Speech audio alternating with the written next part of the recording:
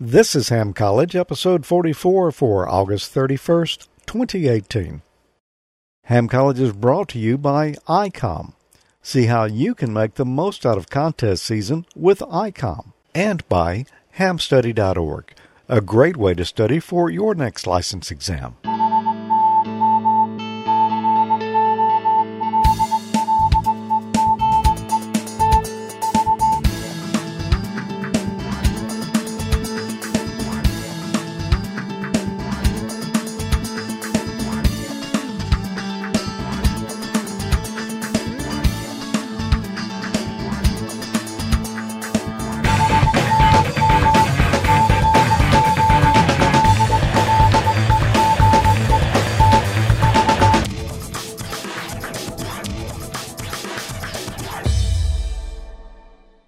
Good evening. Welcome to another episode of Ham College. I'm Professor Thomas. And I'm Dean Martin. And it's great to be back again with another exciting school year just beginning here. Yep. Tonight's T-shirts or wardrobe is brought to you by VE3MIC.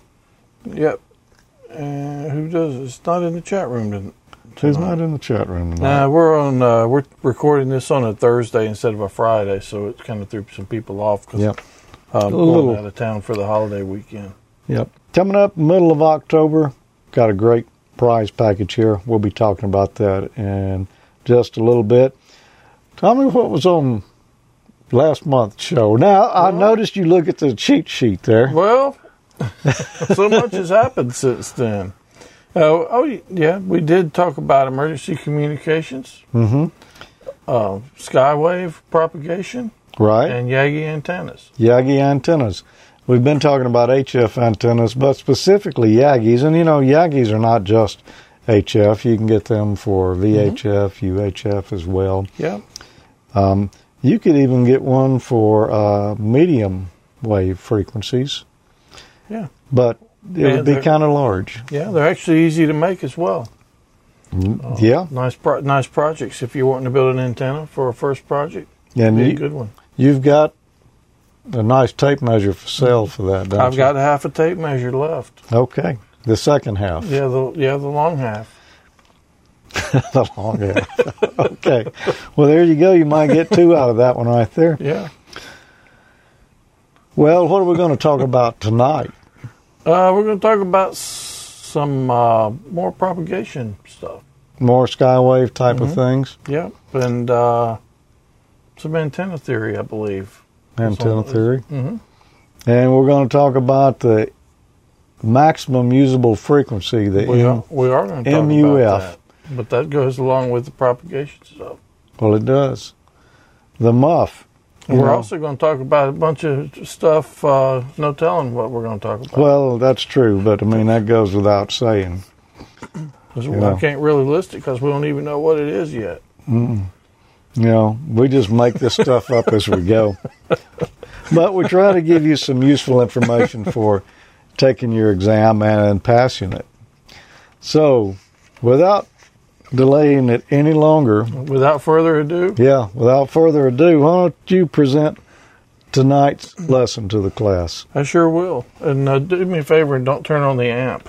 Okay.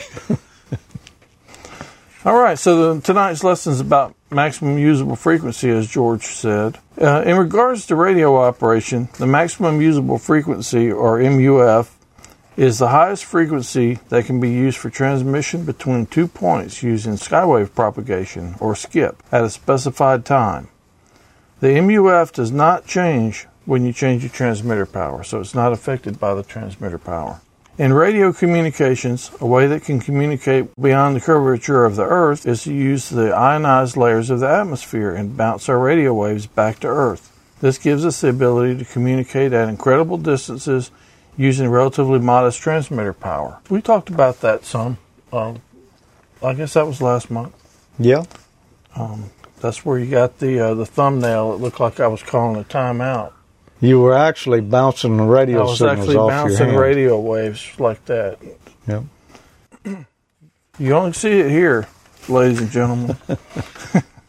Anyway, the effectiveness or the refractive index of the ionosphere decreases as the frequency we use increases. This means there's an upper limit to the frequency we can use. When we use higher than the maximum usable frequency, our signals are not bounced back to Earth. Instead, they just go out into space. So none of that. Straight up. Nope, none of that. If the frequency's too high, then it just doesn't reflect back.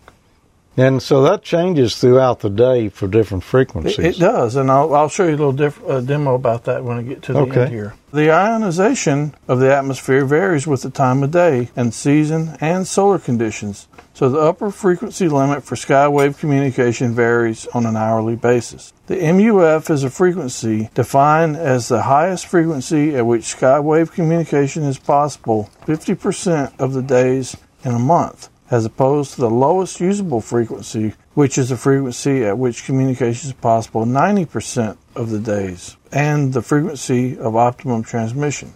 On a given day, communications may or may not succeed at the maximum usable frequency. Generally, the most effective operating frequency for a given path is about 80 to 90% of the MUF. As a rule of thumb, MUF is approximately 3 times the critical frequency, and the critical frequency is the highest frequency reflected for a signal propagating directly upward, which is, I'm pretty sure, what my antenna install does. Shoots straight up? Yeah, because I can't get it very high. Yeah. I do have a website here I ran across. There are quite a few. Now, this is not my site. This is af7ti.com. And I don't know him, but he's got a really nice website here that shows basically real-time maximum usable frequency map. So if we look over here at us right here, 14 megahertz, if I'm following that right. Each one of these bands are another megahertz higher. So earlier, I think it was around 20 when we looked at it. Mm-hmm. And so the maximum usable frequency, the optimum would be 80 to 90% of that. So it was falling right around in the 20 meter band earlier. And now it's gone down to 14 megahertz. Because if you'll look at the gray line right here on this map, you can see darkness is kind of falling here. Oh, so that's what that shadow is there. That's nighttime. Yeah, and now if you scroll down to the bottom down here, he's got some other charts, but this one shows you the gray line for the last 24 hours, and you can see how it's affected by the sun.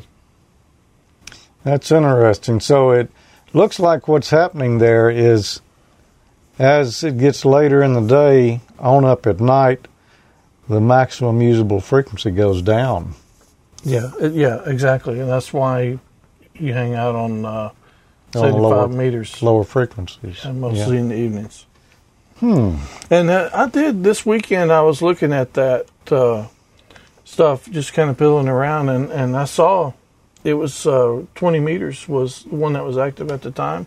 Turned my radio on, it showed it went right around through Florida, up the East Coast, up to New York, and I turned it on, and I actually heard a conversation between somebody in Florida and eastern side of New York. It was kind of interesting. So I mean, it works. Yeah.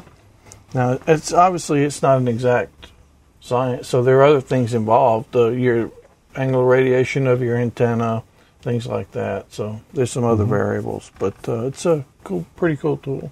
Okay, first question for tonight. What does the term critical angle mean as used in radio wave propagation? A, the long path azimuth of a distant station.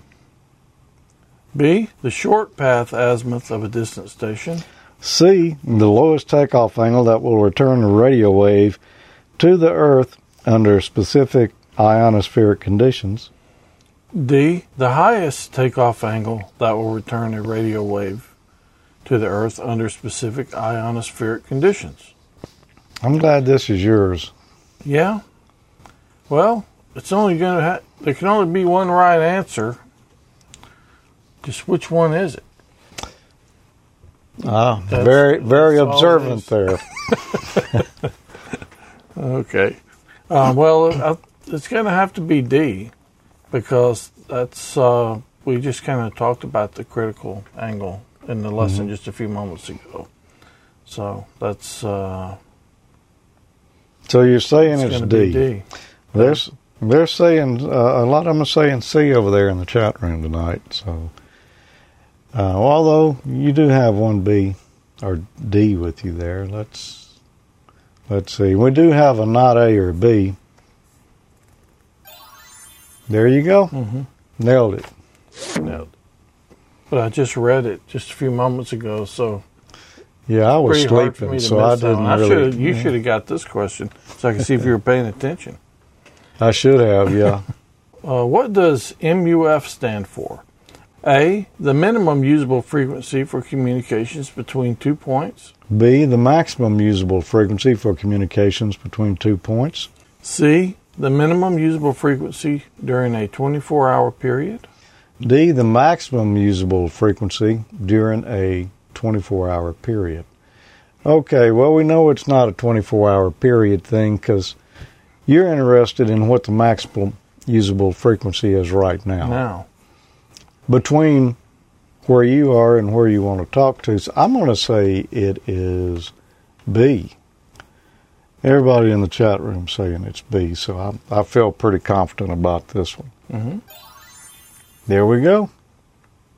That was actually in the lesson a few moments ago as well.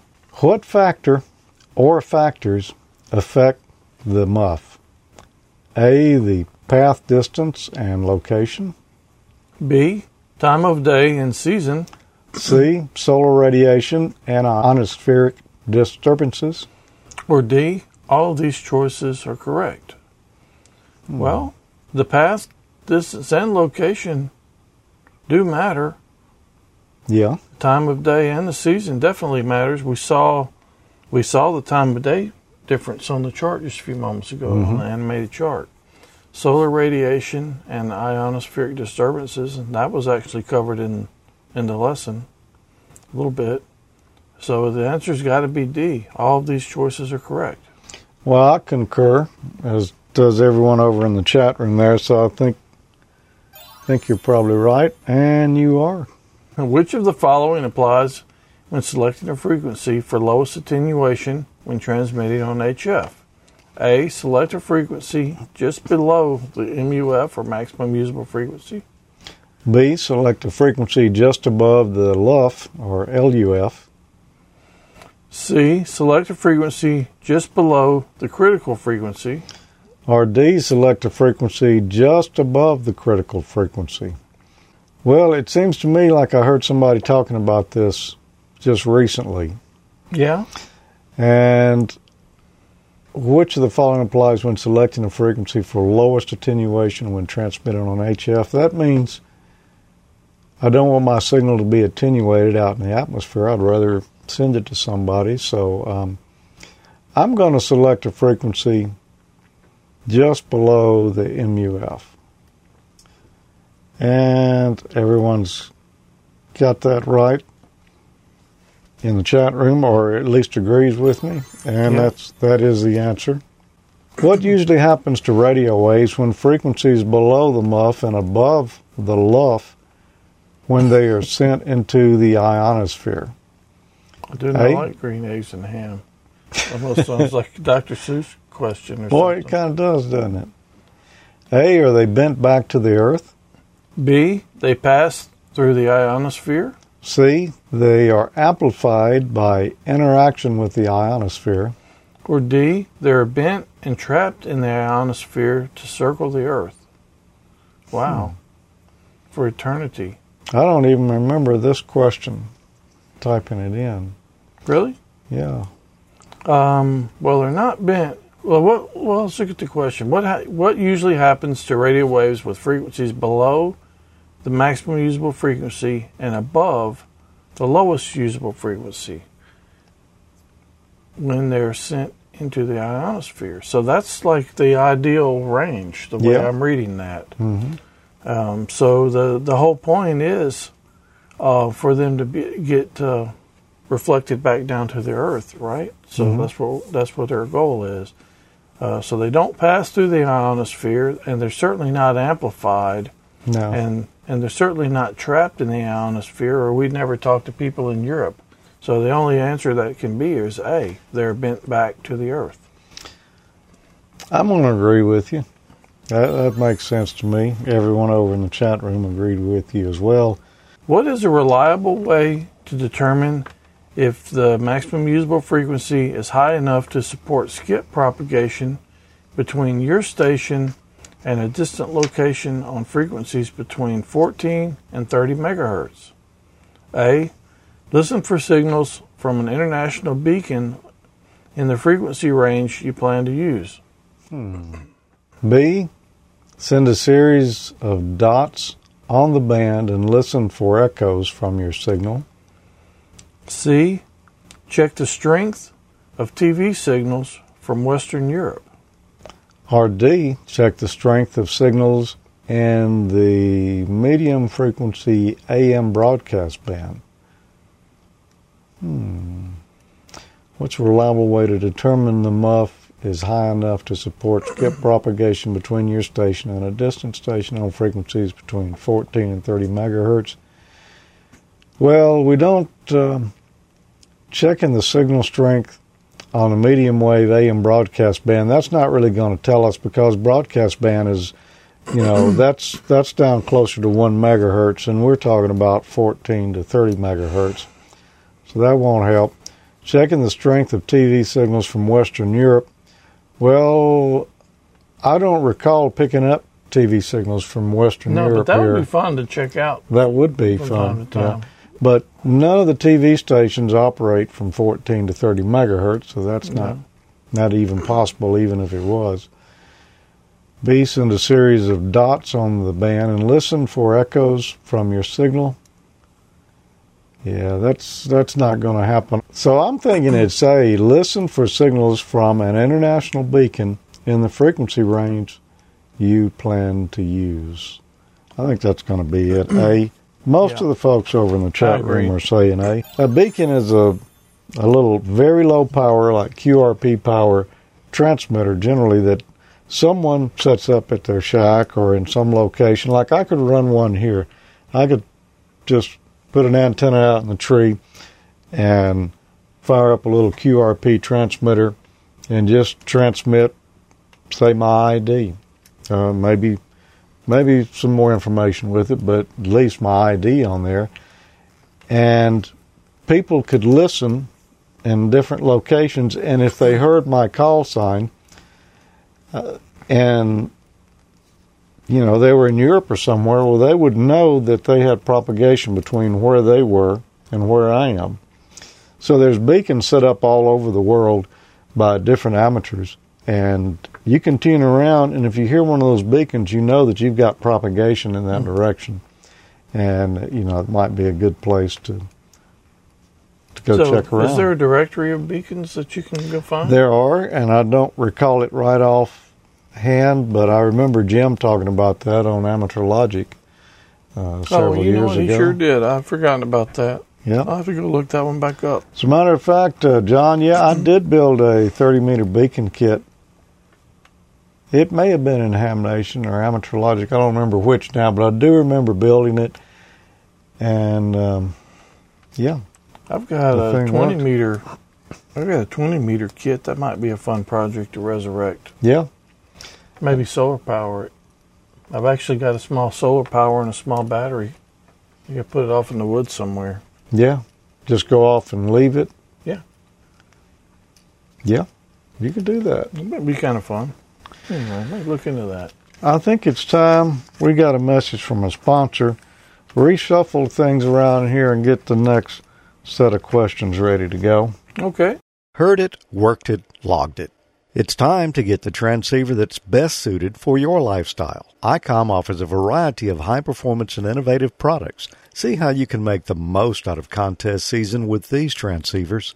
The competitive edge you've been looking for, raise the bar and hear what others cannot with this flagship HF 50 MHz transceiver, the IC7851. Reciprocal mixing dynamic range, crystal clear local oscillator design, spectrum scope, dual receivers, and digital voice recorder. The IC7610 is the SDR every ham wants, and just in time for contesting season. This high-performance SDR has the ability to pick out the faintest signals, even in the presence of stronger adjacent signals. The new ICOM IC7610 is a direct sampling, software-defined radio that will change the world's definition of a SDR transceiver. RF direct sampling, 110 RMDR, independent dual receiver, dual digicell. IC7300 is changing the way entry-level HF is designed. This high-performance innovative HF transceiver with a compact design will far exceed your expectations. RF direct sampling, 15 discrete bandpass filters, large 4.3-inch color touchscreen, real-time spectrum scope, and SD memory card slot. Visit icomamerica.com/amateur for more information on all the great ICOM radios. We do a contest here every week on Ham College. Well, actually every month on Ham College. Every month on Ham College. We've got a nice ICOM hat there, the new model. Yeah. Gray and black. Yeah, those are nice hats too. They are good heavy duty. It's soft. It's really nice. And ICOM Ham Crew T-shirt. I saw a few people walking around the Huntsville Ham Fest recently wearing these. Yep. Don't be the only one at the Ham Fest that doesn't have one. So we're going to tell you how you can get your very own here in a few minutes. Yep. As a matter of fact, we may just go ahead and do it right now. Why don't we? Okay. If you'd like one of these, all you got to do is just send an email to hamcollege@amateurlogic.tv and you might win. You don't have to be a ham. It doesn't hurt, but you don't have to be. And just send us an email. Tell us who you are. You got to have a name and an email address. Yeah, that's all you got to have. If you want, you can tell us a little more than just that. Like this month's winner, Jason Finlay, W2PX. Jason said, "Awesome show, guys." Look there. Great words. Yeah. Just for that, Jason, we're going to send you one of these. ICOM will be getting it right out to you. One each of these. One each of those. And Jesse, he always throws a little something extra in the package. So you'll get these two swag items here and, good chance a there's couple going to be other some other things. stuff in there as well. Yep. So thanks for doing that, ICOM.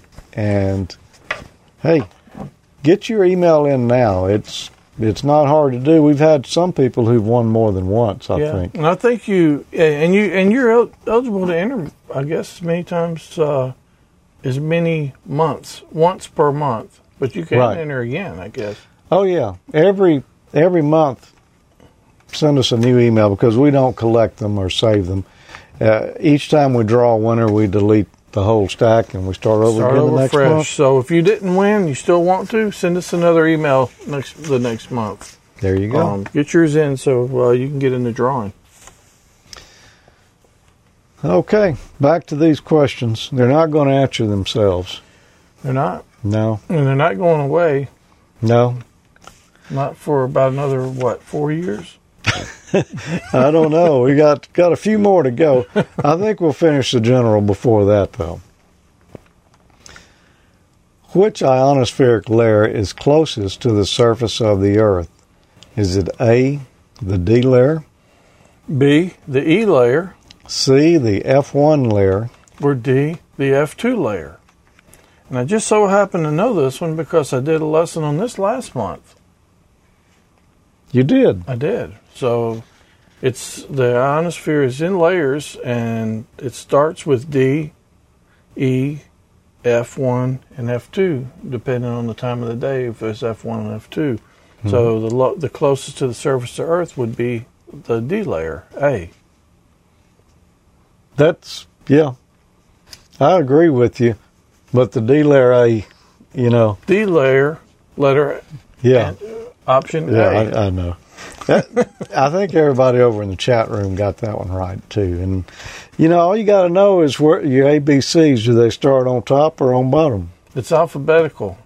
Yep. There you go. It's the D layer. Why don't we have someone else read one of these questions? Yeah, we started having guest readers last month. What? Yeah, it was last month, wasn't it? Yeah. And we've got one here at your friend, buddy, right? Yeah. Billy, KE0EMY, and here's the question. Which of the following is a good indicator of the possibility of skywave propagation on the 6-meter band? A. Short skip skywave propagation on the 10-meter band. B. Long skip skywave propagation on the 10-meter band. C. Severe attenuation of signal on the 10-meter band. Or D. Long delay echoes on the 10-meter bands. It's got to be either A or B, short skip or long skip skywave propagation on the 10-meter band. I'm going to say if we've got long skip propagation on the 10-meter band,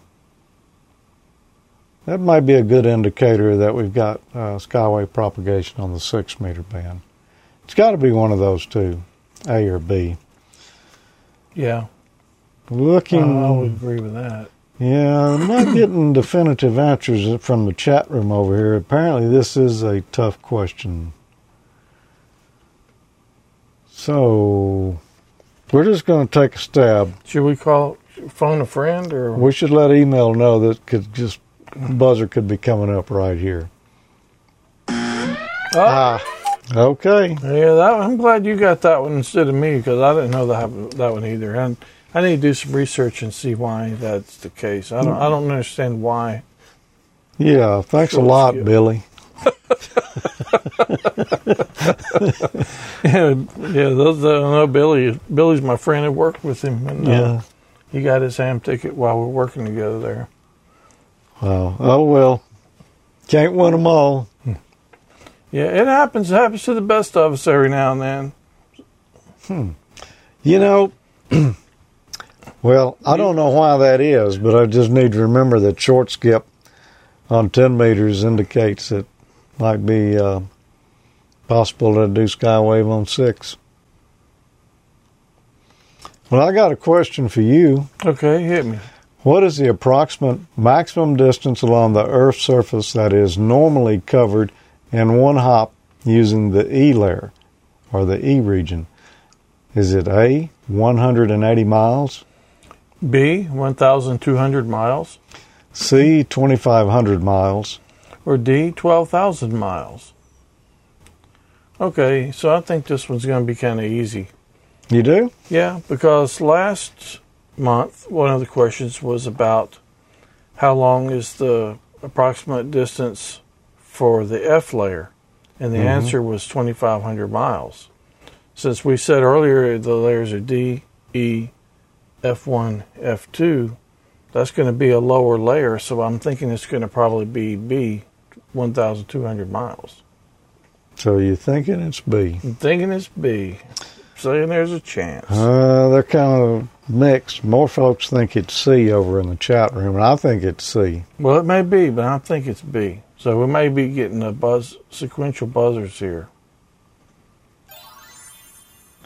B. B. You know, I was really hoping maybe it was I C. should be the professor.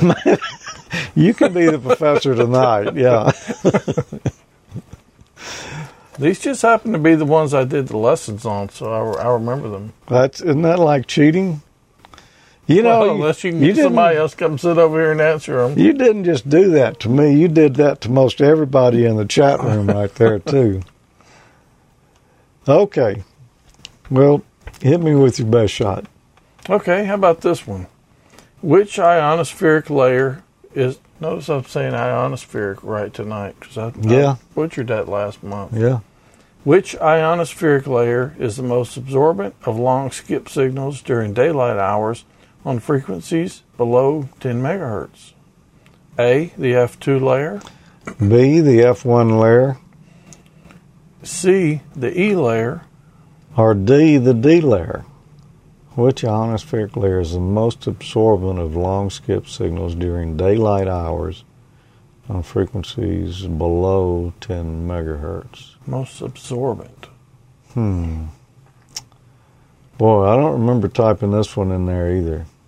I don't actually type them, I cut and paste them, but I still have no recollection of it. It's most absorbed on long skip signals during daylight hours on frequencies below 10 megahertz. Well, we know during daylight hours frequency below 10 megahertz don't work so well, so I think they probably get to the D layer. Most absorbent. Yeah. That means they're just going to go there and stop. Yeah, they're going to get absorbed or go there and stop. During daylight hours. I mean, we know this happens during daylight hours that the signals, they below 10 megahertz that you really don't have any skip signals. So which layer is doing that to us? I'm just going to have to take a flying leap on this one. I think it's one of the F layers. And for lack of any better reasoning, I'm going to say it's B, the F1 layer. I think it's going to be D. You think it's going to be the D layer? Yeah. And the only reason I say that is because I've never really heard of anybody doing skip on the D layer. Ah, okay. And that's absolutely the only reason this wasn't in our lesson. Well, a lot of folks said D. Matter of fact, most of them who put an answer over in the chat room said it's D. Well, let's see. And y'all were all right. Man, that's 2 buzzers for me. This is a glorious evening. And school is getting off to a rocky start. I should have brought my textbooks too, I guess. Yeah, you want to borrow one of mine? No, but, I noticed a while ago they were saying over in the chat room that they were ready for an intermission. Oh, yeah. Yeah. It ought to be about time for one. Well, with the buzzer going off twice this close together. You need one too? I think I need one too. Are you new to the ham world or an existing amateur operator who wants to take your license to the next level? Study for your radio license exam at hamstudy.org. Hamstudy.org is a free online learning tool powered by ICOM. It was created by Richard Bateman, KD7BBC, Michael Stufflebeam, KV9G, and Rich Porter, KK6GKE, and it uses a modern web design to enhance the experience of studying for your technician, general, and amateur extra exams. Since 2013, hamstudy.org has helped new and existing hams to familiarize themselves with the question pools, use stats-based flashcards to focus on material they need to learn, and take practice exams to gauge progress. Visit hamstudy.org on your desktop computer or mobile device. Register for a free account at hamstudy.org to access personalized study history and other site features. Prepare for an exam in an intuitive and comprehensive manner. Check out hamstudy.org, powered by ICOM, for free learning tools. Good luck on your next exam. Back into our questions. I'm revived now. Just not stopping. And I'm ready to go because we're going to be talking about HF antennas now. And I'm the one who did study on I'm glad you gave me my these. book back after the intermission was over. Let's see how we do this time around. All right. What is the advantage of vertically stacking of horizontally polarized Yagi antennas? A, it allows quick selection of vertical or horizontal polarization. B, it allows simultaneous vertical and horizontal polarization. C, it narrows the main lobe in azimuth. D, it narrows the main lobe in elevation. Oh. Get the buzzer ready. I got it right here. What is an advantage of vertical stacking horizontal polarized Yagi antennas? So that's 2 on top of each other. But only one can be on top. 1 on top. It allows quick selection of vertical. That's not going to be right. B, it allows simultaneous vertical and horizontal. That's not right because they're both horizontally polarized. Narrows the main lobe.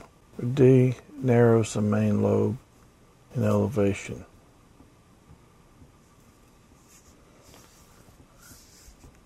I'm just like reaching here. I think you're going to have more gain with the 2. Right. Now, I know the way my high gain 2 meter antenna works to get the gain up. Instead of the angle of radiation being up so far up, it kind of narrows it, brings it down from the top. I know it's not the first 2. It's not A or B. I'll agree. So I got a 50-50 chance here. And I think it's going to bring that pattern down. So I'm guessing it's going to be D. But I don't know. You're probably going to get buzzed. Yeah, most of them in the chat room are saying it's D, and I'm saying it's D. It's not too hard to reason out there. You're correct. Well, I got lucky. It's because you've got one Yagi here, and you got another one right above it. Mm-hmm. It's not going to change the azimuth. Because, that's already set, Right. By the elements of the Yagi. So the only thing it can change there is the elevation. It's because the 2 signals interact with each other. How does the gain of 2 3-element horizontally polarized Yagi antennas spaced vertically half wavelength apart typically compare to the gain of a single 3-element Yagi? I expect you'll be reading that one again. A, approximately 1.5 dB higher. B, 3 dB higher. C, approximately 6 dB higher. Or D, approximately 9 dB higher. There's another one I'm glad you got instead of me.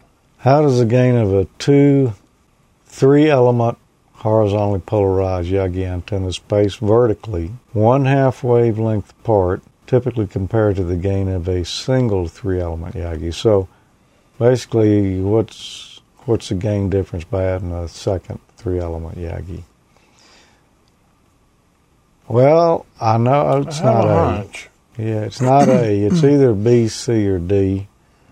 I don't think it's.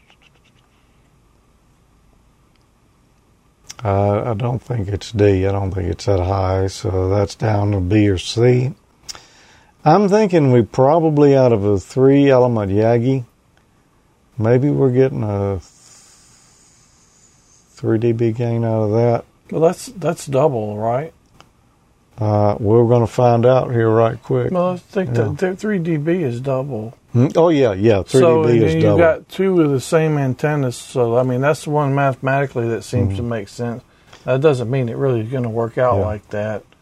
But, so, I'm going to say it's C. And it would be a shame for me to get 3 buzzers in one episode. I'm thinking it's B. You think it's B? Chat room saying it's B. I'm kind of thinking it's B too. Yeah? Yeah, I am. Well, 3 dB is double. It's double. Yeah, 3 dB higher. Okay. Nice job. For you, which of the following is a disadvantage of multiband antennas? A, they present low impedance on all design frequencies. B, they must be used with an antenna tuner. C, they must be fed with open wire line. D, they have poor harmonic rejection. So, present low impedance on all design frequencies.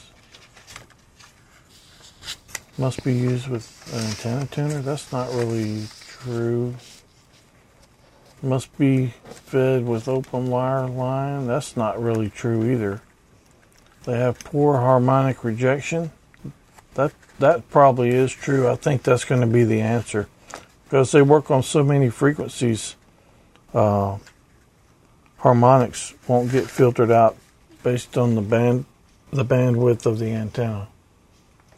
You sure you won't D? Yeah, I think that's what I think the answer is, D. Well, that's what I think it is too, but I was hoping You hope you get the buzzer?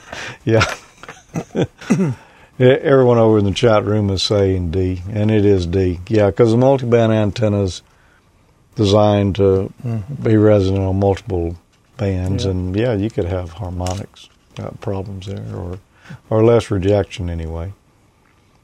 So, for the ones that don't know, tell us what a harmonic is. A harmonic is a multiple of a fundamental frequency. In other words, if I'm transmitting, say, just to make it simple, let's say I'm transmitting at 1 megahertz. I wouldn't be doing that as a ham, but say if I was transmitting at 1 megahertz, if I had poor harmonic rejection, you might see my same exact signal, a little bit of it on 2 megahertz. Or you might see a little bit of it on 4. But weaker. But weaker. But still, you wouldn't really want to see much at all. There are specific limits as to how much harmonic radiation you can have. Because it's just a design thing on transmitters and amplifiers that you can get harmonics in there. But usually there's filtering in there to take care of that. So, cool. I just figured some of them out there might not understand what it was. Yeah. What is the primary purpose of antenna traps? A, to permit multiband operation. B, to notch spurious frequencies. C, to provide balanced feed point impedance. Or D, to prevent out-of-band operation. What's the primary purpose of antenna traps? Antenna traps are like some beam antennas, Yagi antennas for HF. You'll see the element there, and then out here near the end of it, it gets fatter, and that's a trap right there. And then there's the element continues on a little longer. Let's see what the answers are here. To permit multiband operation, let's go on. To notch spurious frequencies, no. To provide balanced feed point impedance, nothing to do with that. To prevent out-of-band operation, no. It's to permit multiband operation because, that changes the resonance of that element. Depending on the frequency you're operating on and what band, the whole element may be resonant at one frequency because it's seeing those traps, and that's, making that element appear, a different length than it actually is. And then if you change to another band, it may just ignore the traps there and only see, a portion that's resonant at that frequency. So it's multiband. Okay. And that's what they're saying over in the chat room. A, to prevent multiband operation. Permit. Yeah. What is one disadvantage of a directly fed random wire HF antenna? A, it must be longer than one wavelength. B, you may experience RF burns when touching metal objects in your station. C, it produces only vertically polarized radiation. Or D, it's more effective on the lower HF bands than on the higher HF bands. I don't think that's true. Directly fed random wire antennas. Oh, a direct fed random wire antenna. That's a RF making machine. I think you're going to must be longer than one wavelength. I don't think that's right. I think it's going to be the RF burns one, but let me go down the rest of them. It produces only vertical. That's not right either. It's more effective on the lower HF bands. I think it's going to be B. You may experience RF burns when touching metal objects in your station. Direct fed random wire. Direct fed. I think so. Yeah, I think you're right. It's B. There's most of the folks over in the chat room said it's B. And there you go. You may get some RF burns if you're using a random wire HF antenna. These are tough, man. They're tough because you can reason most of them somewhat. But if you felt that burning sensation in your finger, you'd figure that one out. Yeah, you'd figure that one out. Yep. B. What is a random wire? It's a random piece of wire. Just a random length. Well, it's just it's not resonant on the frequency you're trying to operate. Yeah, it's just a piece of wire. It's just here. Here's what I got. This is the antenna. Yeah. I've put up receive antennas like that before. I've never used one to try to transmit. People transmit with them. Yeah. You look for the guys that's got the little burn marks on their fingertips, and you can locate them. Okay. One final question for tonight. I'll let you ask me this one. Okay. What type of device is often used? Oh, this is an easy one. What type of device is often used to match transmitter output impedance to an impedance not equal to 50 ohms? A balanced modulator. B, SWR bridge. C, antenna coupler or antenna tuner. Or D, a Q multiplier. Yeah, this one is pretty simple here, but let's just go over it. What's often used to match transmitter output impedance to an impedance not equal to 50 ohms? Yeah, and the reason you want to do that, your transmitter output impedances are almost 50 ohms, always. So your antenna may not be, so you need to match it somehow. A balanced modulator, no, that's not it. A balanced modulator is something that's used inside the transmitter to create modulation. Oh, audio. Yeah, it's not in the antenna circuit. B, an SWR bridge. That is basically like a SWR meter. That's not going to change anything. It's just going to let you determine what your SWR is. D, a Q multiplier. That's not it either. It's B, antenna coupler or antenna tuner. You mean C and antenna? C, yes. Antenna coupler or antenna tuner. I mean, on a technicality, no. No buzzer. That's what the answer is. Most of us call them tuners. You could call it a coupler. It's the same thing. Everybody got that one right over in the chat room there. Yep. It's C, antenna coupler or antenna tuner. Boy, a tough night tonight on the question front there, Tommy. They were tough. Yeah. I didn't think they were going to ever come to an end. They did.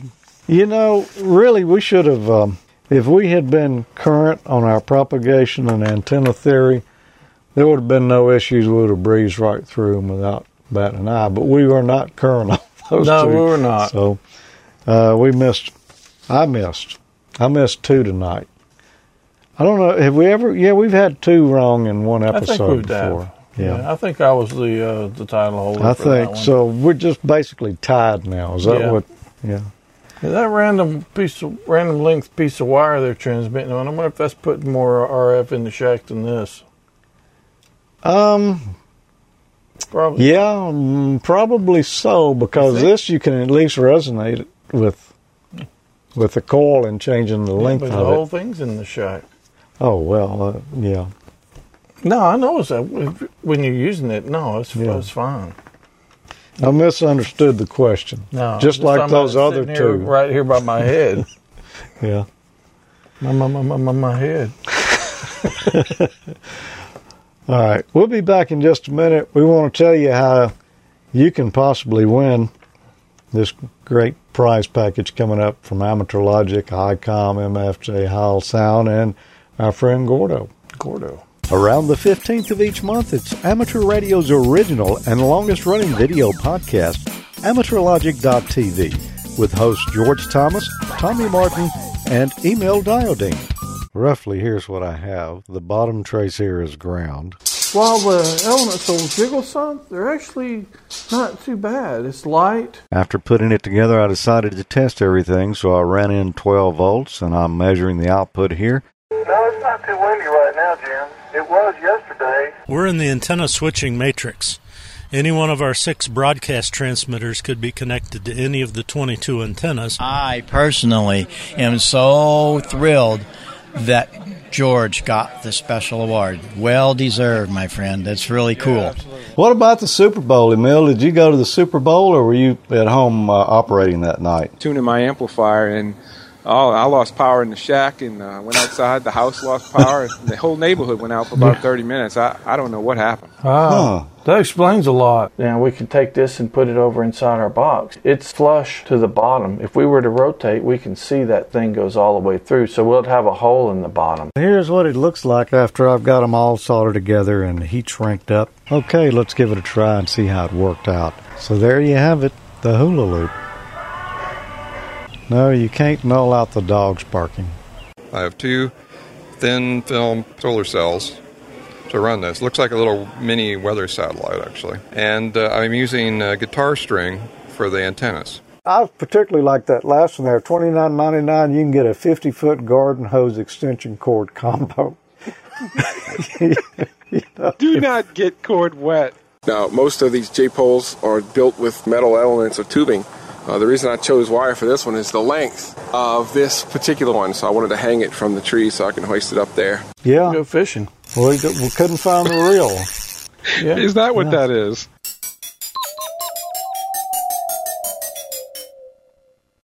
All right, Tommy, sing the theme song here. We're going to give away a prize package here. If you haven't heard already, this is it right here. What's the prizes, Tommy? First, we got the ICOM IC7300 base station radio from ICOM.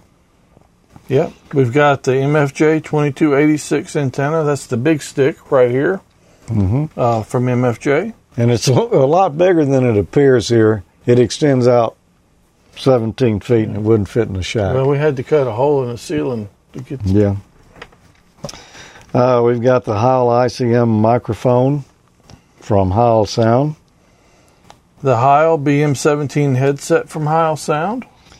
We've got the MFJ 4230 DMP 12-volt, 30-amp power supply.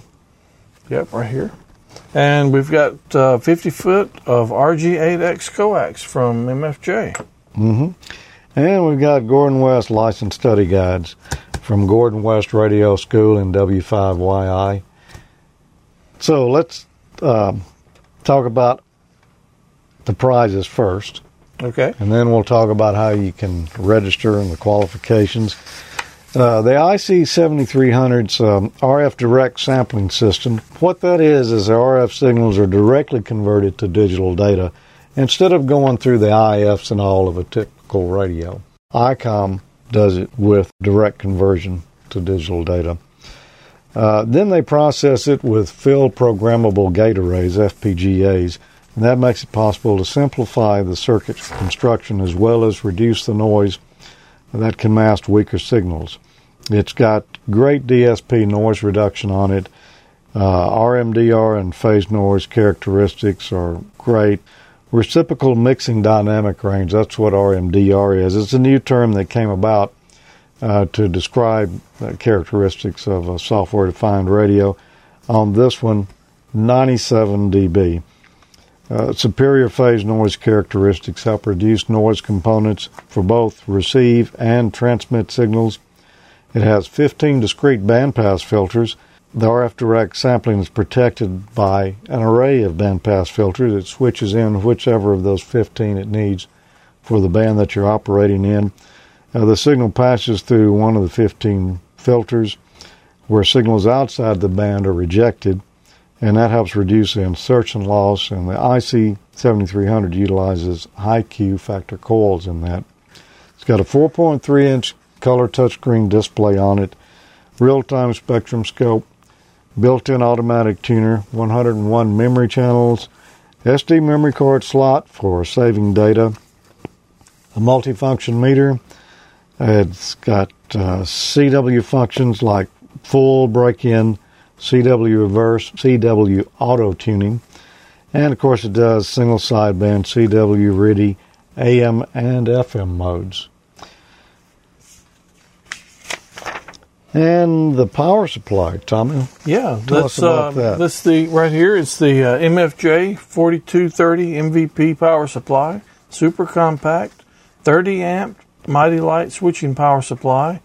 Got digital voltmeter and ammeter, 5-way binding posts, and a pair of Anderson power poles.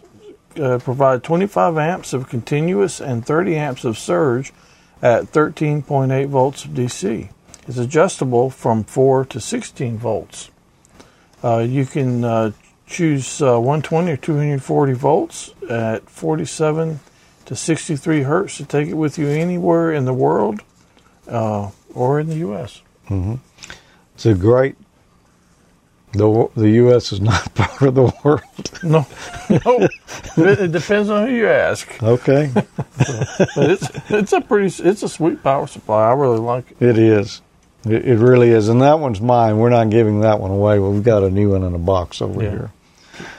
We've got the MFJ 2286 portable big stick HF antenna. This covers 7 to 55 megahertz. Handles 1 kilowatt of power. There's a 17-foot telescopic stainless steel whip here that collapses to just 28 inches in seconds, and you can extend it to 17 feet in just seconds. It's got an adjustable high-Q air-wound coil, and it includes the MFJ 342T pipe mount and a counterpoise kit. You can really deploy this antenna quick.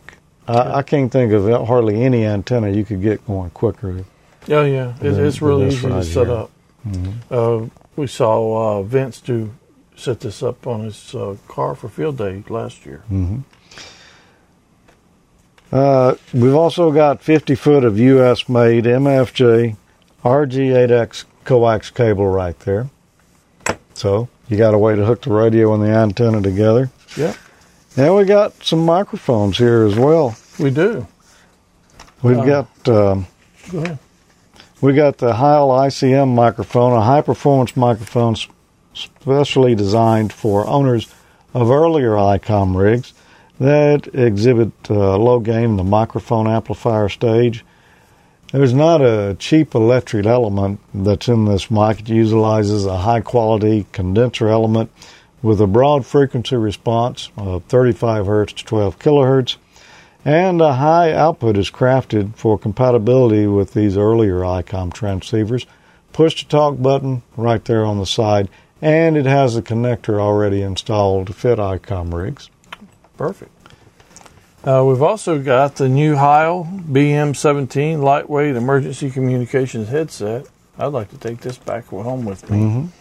The BM17 is available with either a BM17 dynamic element or the BM17 IC electric element. The speakers used in the BM17 are very sensitive and don't require much AF drive from the transceiver. The frequency response is 200 hertz to 5 kilohertz with very low distortion. The ear pads are replaceable acoustic foam. And the BM17 is a lightweight headset designed for emergency communications. It's available as either single-side or dual-side model. And this one happens to be the dual-side model. Mm-hmm. Yeah, that's really nice. I think this is a brand-new item, I'm pretty sure. Oh, yeah, it is. And it's easy to find in your Go Kit, too, with that bright yellow color. I like the color. And maybe... you got to be an amateur to enter the contest. I guess maybe we should have said this earlier, but maybe you're a technician, and if so, you couldn't get much use out of that radio. You could use 10 meters, part of it. You could use 6 meters, but there's a lot of other bands there that you're going to want to get on. So to help you prepare, in addition to Ham College here, it would be great if you had the official textbook, which is the Gordon West Amateur Radio Study Guides, your choice of either the general or the extra class license there. Gordo, WB6NOA, and Eric P. Nichols, KL7AJ, cover all the topics and questions you need to pass your exam with confidence. And why don't we throw in something extra, Tommy. We've done this before. We've done it before, and they were so well received. We're going to do it again. Throw in a couple of the commemorative PL Gold PL 259s. Genuine faux gold. Genuine faux gold, just for you. Just for you. So those will be coming as well. And we are almost out of those. So, that's get them while they're limited hot. edition. Yeah. And that's quite a price package. It's everything you need to get on HF. Mm-hmm. And really a nice radio. Very nice radio. I wish my first radio would have been an IC 7300. Yeah, me too. Except you would have only been a ham for a few years. True. Yeah, they didn't have them back. Yeah, that's sweet. I had one at the house I played with for a while. I was just sick having to give it back. Yep. So it's a very nice radio. Whoever the lucky winner is going to enjoy it. Sure are. All this stuff is great. Well, let's tell them how you qualify for it. Well, if we don't, then maybe I can win it myself. I don't think you can win it. Okay. Well, I guess go through the rules and see. You got to be a licensed U.S. or Canadian amateur radio operator with a U.S. or Canadian shipping address. Only one entry per contestant. Sending more than one entry disqualifies the applicant. And the winner is responsible for any taxes that are incurred. The winner agrees to the use of his or her call sign and name in promotional and news items related to the contest. And contestants must not be an employee or affiliate of Amateur Logic, ICOM, Heil Sound, MFJ Enterprises, or Gordon West. To enter is pretty easy. All you've got to do is send an email to contest2018@amateurlogic.tv with only your call sign in the subject line. Include your name, call sign, class of license, and address in the email message. And submissions must be made between Saturday, August the 11th, and Thursday, October the 11th of 2018. And how are we going to select a winner? Well, we're going to do it just like we did previously. The contest winner is going to be selected by a random number from the entries received. The winner will be announced on October the 15th episode of AmateurLogic.tv. And if it's determined that the winning entry doesn't meet the qualifications, then we'll simply choose another winner through a random drawing there. The contest rules and information are posted at amateurlogic.tv/contest. We suggest you go there, check it all out for yourself, make sure you've got the qualifications and your entry correct. By all means, register. It doesn't cost anything. The email addresses are not harvested. No, they'll at be the end of the contest. Just like deleted. the shirts, they're going to get deleted at the end of the contest, and we will not keep them, and no one else gets them either. What happens when you send the email? How will I know that I actually got registered? When they send an email to the contest address there, contest2018@amateurlogic.tv, our autoresponder is going to send an email to you, say thanks for registering. Your entry's been submitted, and good luck in the contest. Yep. So if you don't, where I was going with that is if you don't get the autoresponder back, check your spam folder and make sure that didn't get caught. So it may actually get picked up there. If for some reason you don't get it, email one of us and let us know. Yeah. And we'll be glad to check it for you. Don't send another one because No. if your other one did go, you'll get yourself disqualified. So it's better to check And first. And I've got to say, there have been people in the previous contest disqualified because they entered too many times. Yeah, unfortunately, there was. Yeah. So only once. And pay attention to the rules. Remember, only your call sign in the subject line, and then the other information, address and all in the body of the message. But go to amateurlogic.tv/contest. Get the details there before you register, just to be sure you got everything right. And good luck in the contest. Good luck in the contest. And, Dean, I think it's about time that maybe we wrap up the show tonight. Okay. It's been a bumpy ride. It has. I still can kind of feel the knots on my head where I hit the ceiling a few times. A couple of things we want to mention on the way out the door is our social networks, facebook.com/group/amateurlogic.tv. Yeah, we're also on Google+. We've got Amateur Logic and Ham College groups there. And you can follow us on Twitter at Amateur Logic. And actually, since this lower third was made, we're also on Instagram. There's an Amateur Logic account there. So if you're an Instagram user, join us there as well. Cool. And one other thing to mention, our show notes wiki, amateurlogic.tv/wiki. Our friend Dan in 9LVS does that for us. Yep. Show notes. Been doing that a long time. Episodes. Really appreciate you doing those, Dan. Yep, we sure do. And I think that's going to do it for tonight. It is starting to get a little toasty in here in the old shack. It is getting toasty.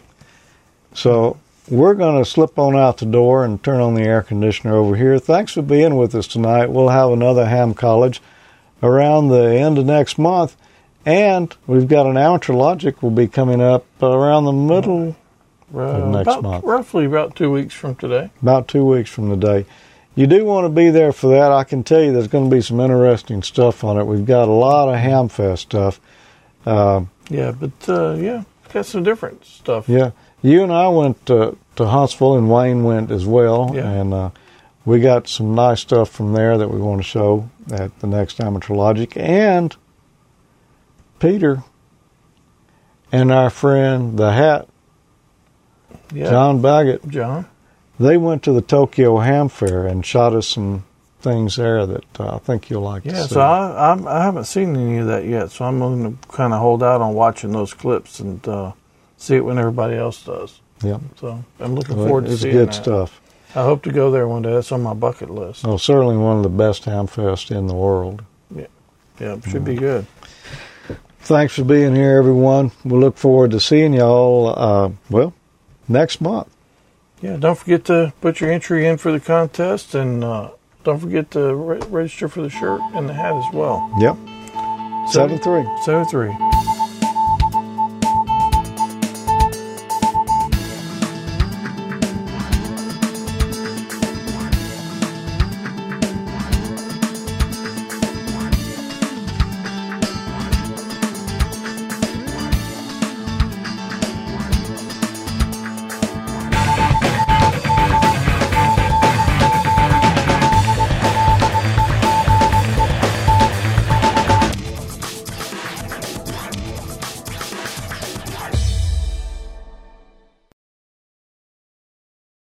We're going to be talking a little later here about the contest that's going over on amateurlogic.tv. It's the 13th episode. No, it's the 13th anniversary. You got an update on your computer over there. Maybe we don't want to do it right now. Ooh. You got one for me? I do. I got one right there on the screen. Can't you see it? I'm just kidding.